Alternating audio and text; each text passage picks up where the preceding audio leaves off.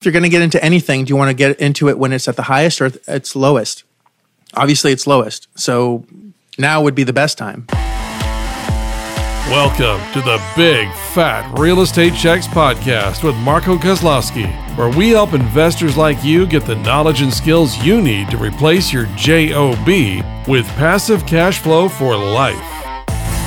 Hey everyone, welcome to Big Fat Real Estate Checks podcast with yours truly, Marco Kozlowski, with Gabriel Araish out of Montreal and Frank Galluccio or Francesco Galluccio out of Toronto. Always a pleasure to have my two compadres. Today we're going to tackle, should you be buying properties in this cycle as the market is shifting? As you know, COVID has affected rents. There are 40 plus million people that have not made their mortgage payments or rent payments. In 2008, during the big crash, 12.8 million people lost their homes. So the stat was only 12.8, and now we're significantly higher than that, 3 or 4 times higher than what it was in 2008. So there's a great opportunity coming. I definitely don't want to take advantage of anyone. That is not the intent ever when we're wanting to get into the business. We definitely want to help people. There are going to be people that need to be helped as the market turns and as people can't make whatever mortgage payment there is, and there are going to be a ton of discounts available. And of course, if you couple discounted properties with asset-based lending, allowing you to buy anything that you want as long as there's 30% equity, you can generate a ton of cash flow.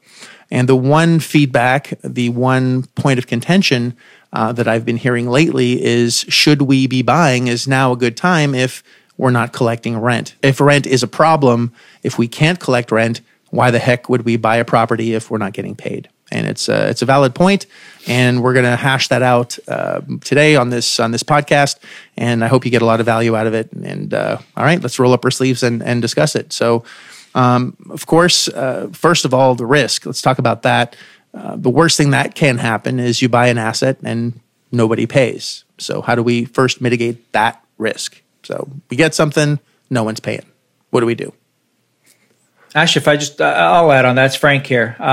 Thanks, Marco, for having us on this podcast. We definitely enjoy doing it. That question, risk. Listen, there's always a risk in this market. But with the COVID, there's going to be a few bad apples that are going to take advantage and not pay. And there's a few that are sincere and actually in financial hardship that need some kind of rent assistance. And I have, we have parks together and some properties together. There's one person that's not paying in one of our parks, but they're on social assistance. So I don't get that. They're taking advantage clearly. And you have others that, definitely lost their job or reduced hours, and they're trying, and you put a payment plan. So to all those people that are, fearing to get into the market, is there risk? There's always risk, but you mitigate your risk on the buy. And yes, you're always going to have that 1 or 2 people that don't pay, but you can ride that out. So I'm actually enjoying a lot of people staying on the sidelines. That means more for us. That's the way I look at it. More for us. I know you mentioned those stats, which are staggering, Marco. 40 million. I think it was 40 million potential foreclosures. Man, that's like all of Canada plus every household. So that's just insane. And if people are staying on the sideline, man, you're going to look back in 20 years, and your kids' kids or your grandkids are going to say, "Dad, what did you do in that time?" And you're going to say, "Nothing. We stayed home and we wore our masks." So more opportunity for us on that. So that's what I got to say. You can mitigate it. You ride out the storm, but again, it's not been too bad. It's just a few. Well, the good news is that if that's how you feel, that's how sellers are feeling as well, in the sense that if there's not that many buyers because everybody's afraid and they're staying on the sidelines, then there's a lot of sellers out there that want to get out because they don't know what the future holds. And that equals lower prices and better deals for you. So the old saying, I remember, I know Warren Buffett used to say it a lot, is when everybody's fearing, that's when I'm coming in. And that's exactly what you should be doing here. Is everybody's scared and running away. This is probably the best time. I'm willing to bet that, I know we're doing this, but a lot of people are putting their money together and getting ready for this so that they can just jump in and pretty much pick up everything they can. So it's just the way you look at it. Is it going to be paying up as much as it was? Sure, there's more risk. Maybe some people won't pay as much in terms of rent, but it still means that you get it at the right price. And we've mentioned this in multiple podcasts.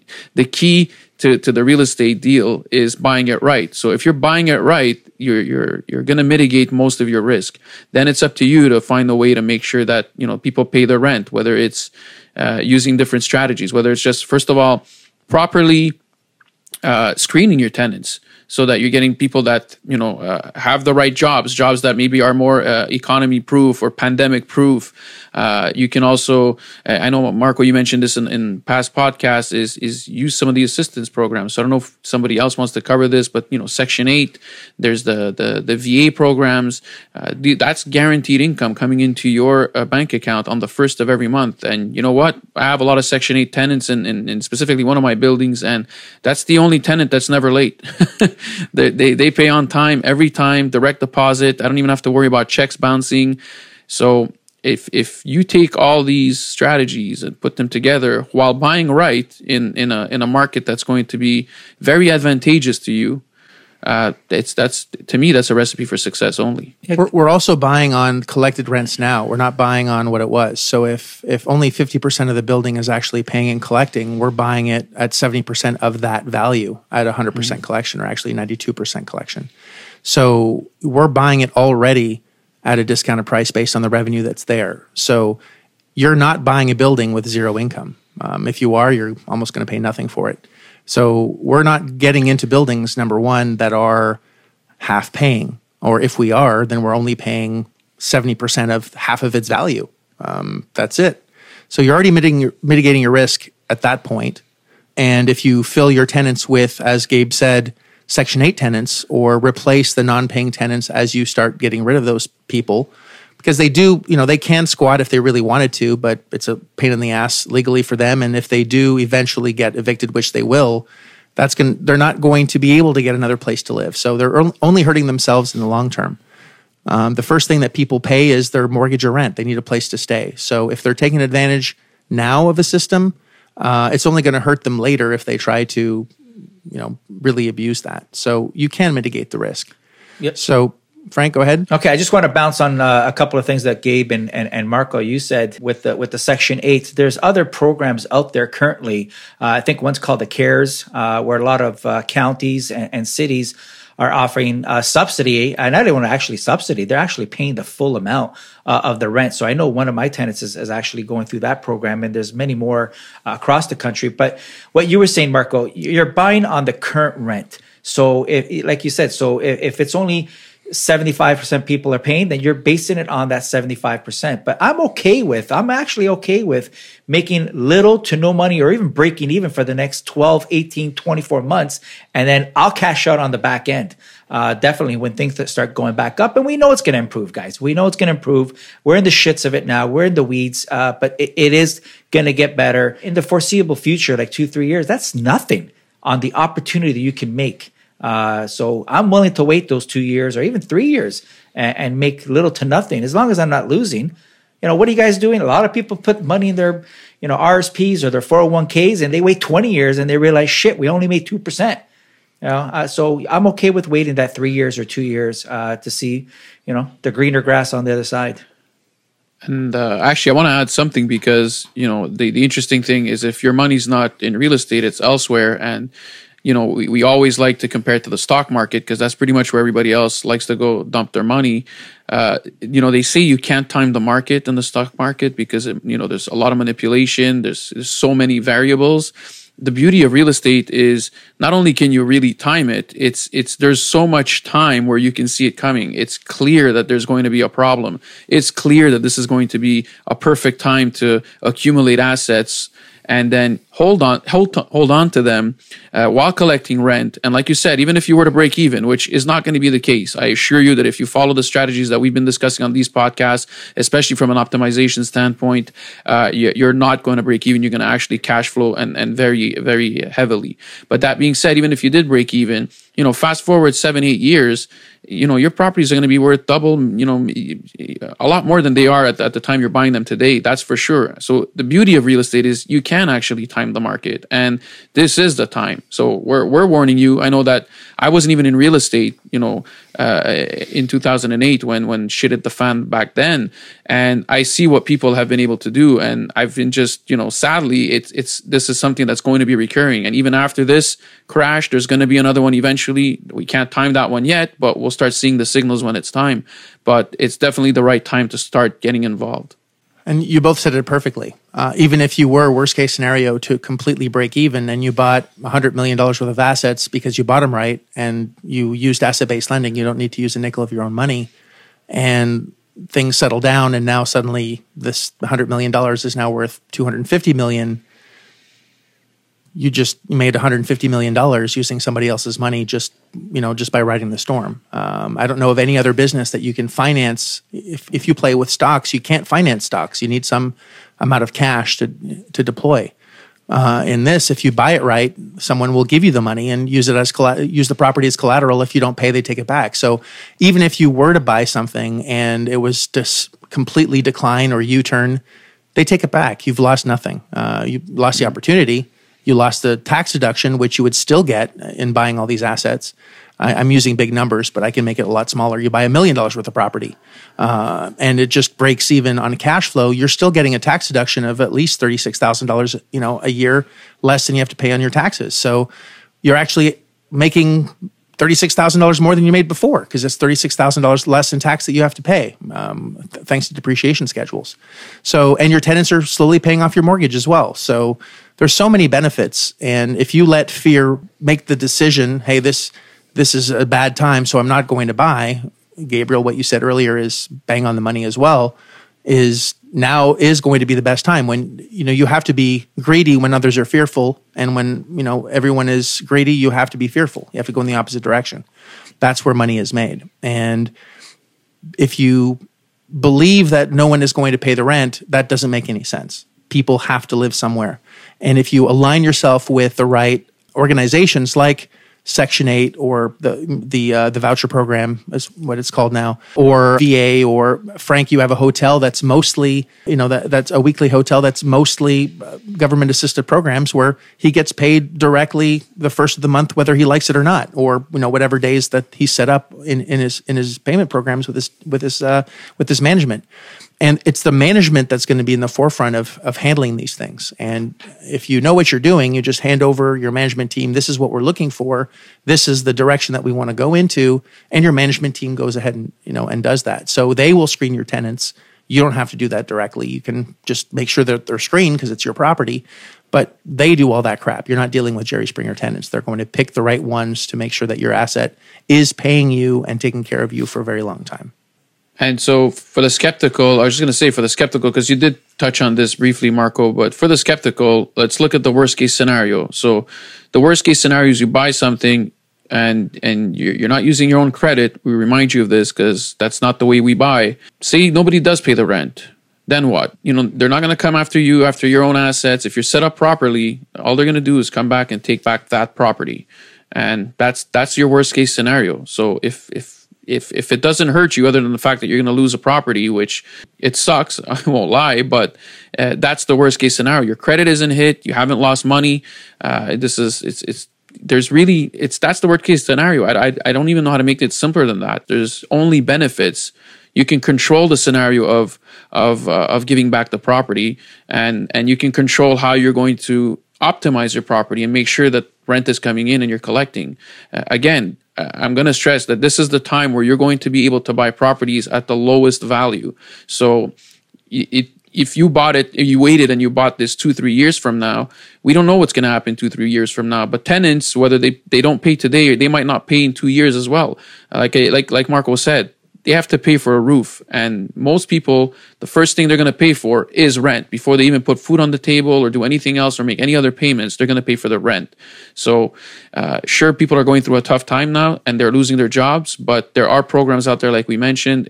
There's really, I fear, I don't even know, we're beating this drum over and over, but it's the best time to buy. There's really limited risk in getting involved at this time.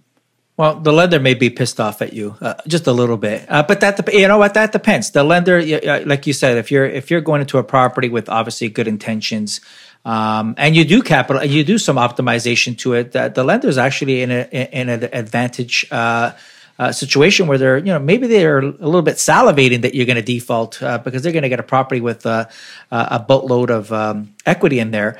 And you're not going to make it hard for them. Listen, if you can't pay the lender, they got to eat too. You give them the property. I know most times ourselves, if we have to come into that situation, we'll just do like a deed in lieu of foreclosure. Don't even make them spend the money on legal fees, and just say, take the property.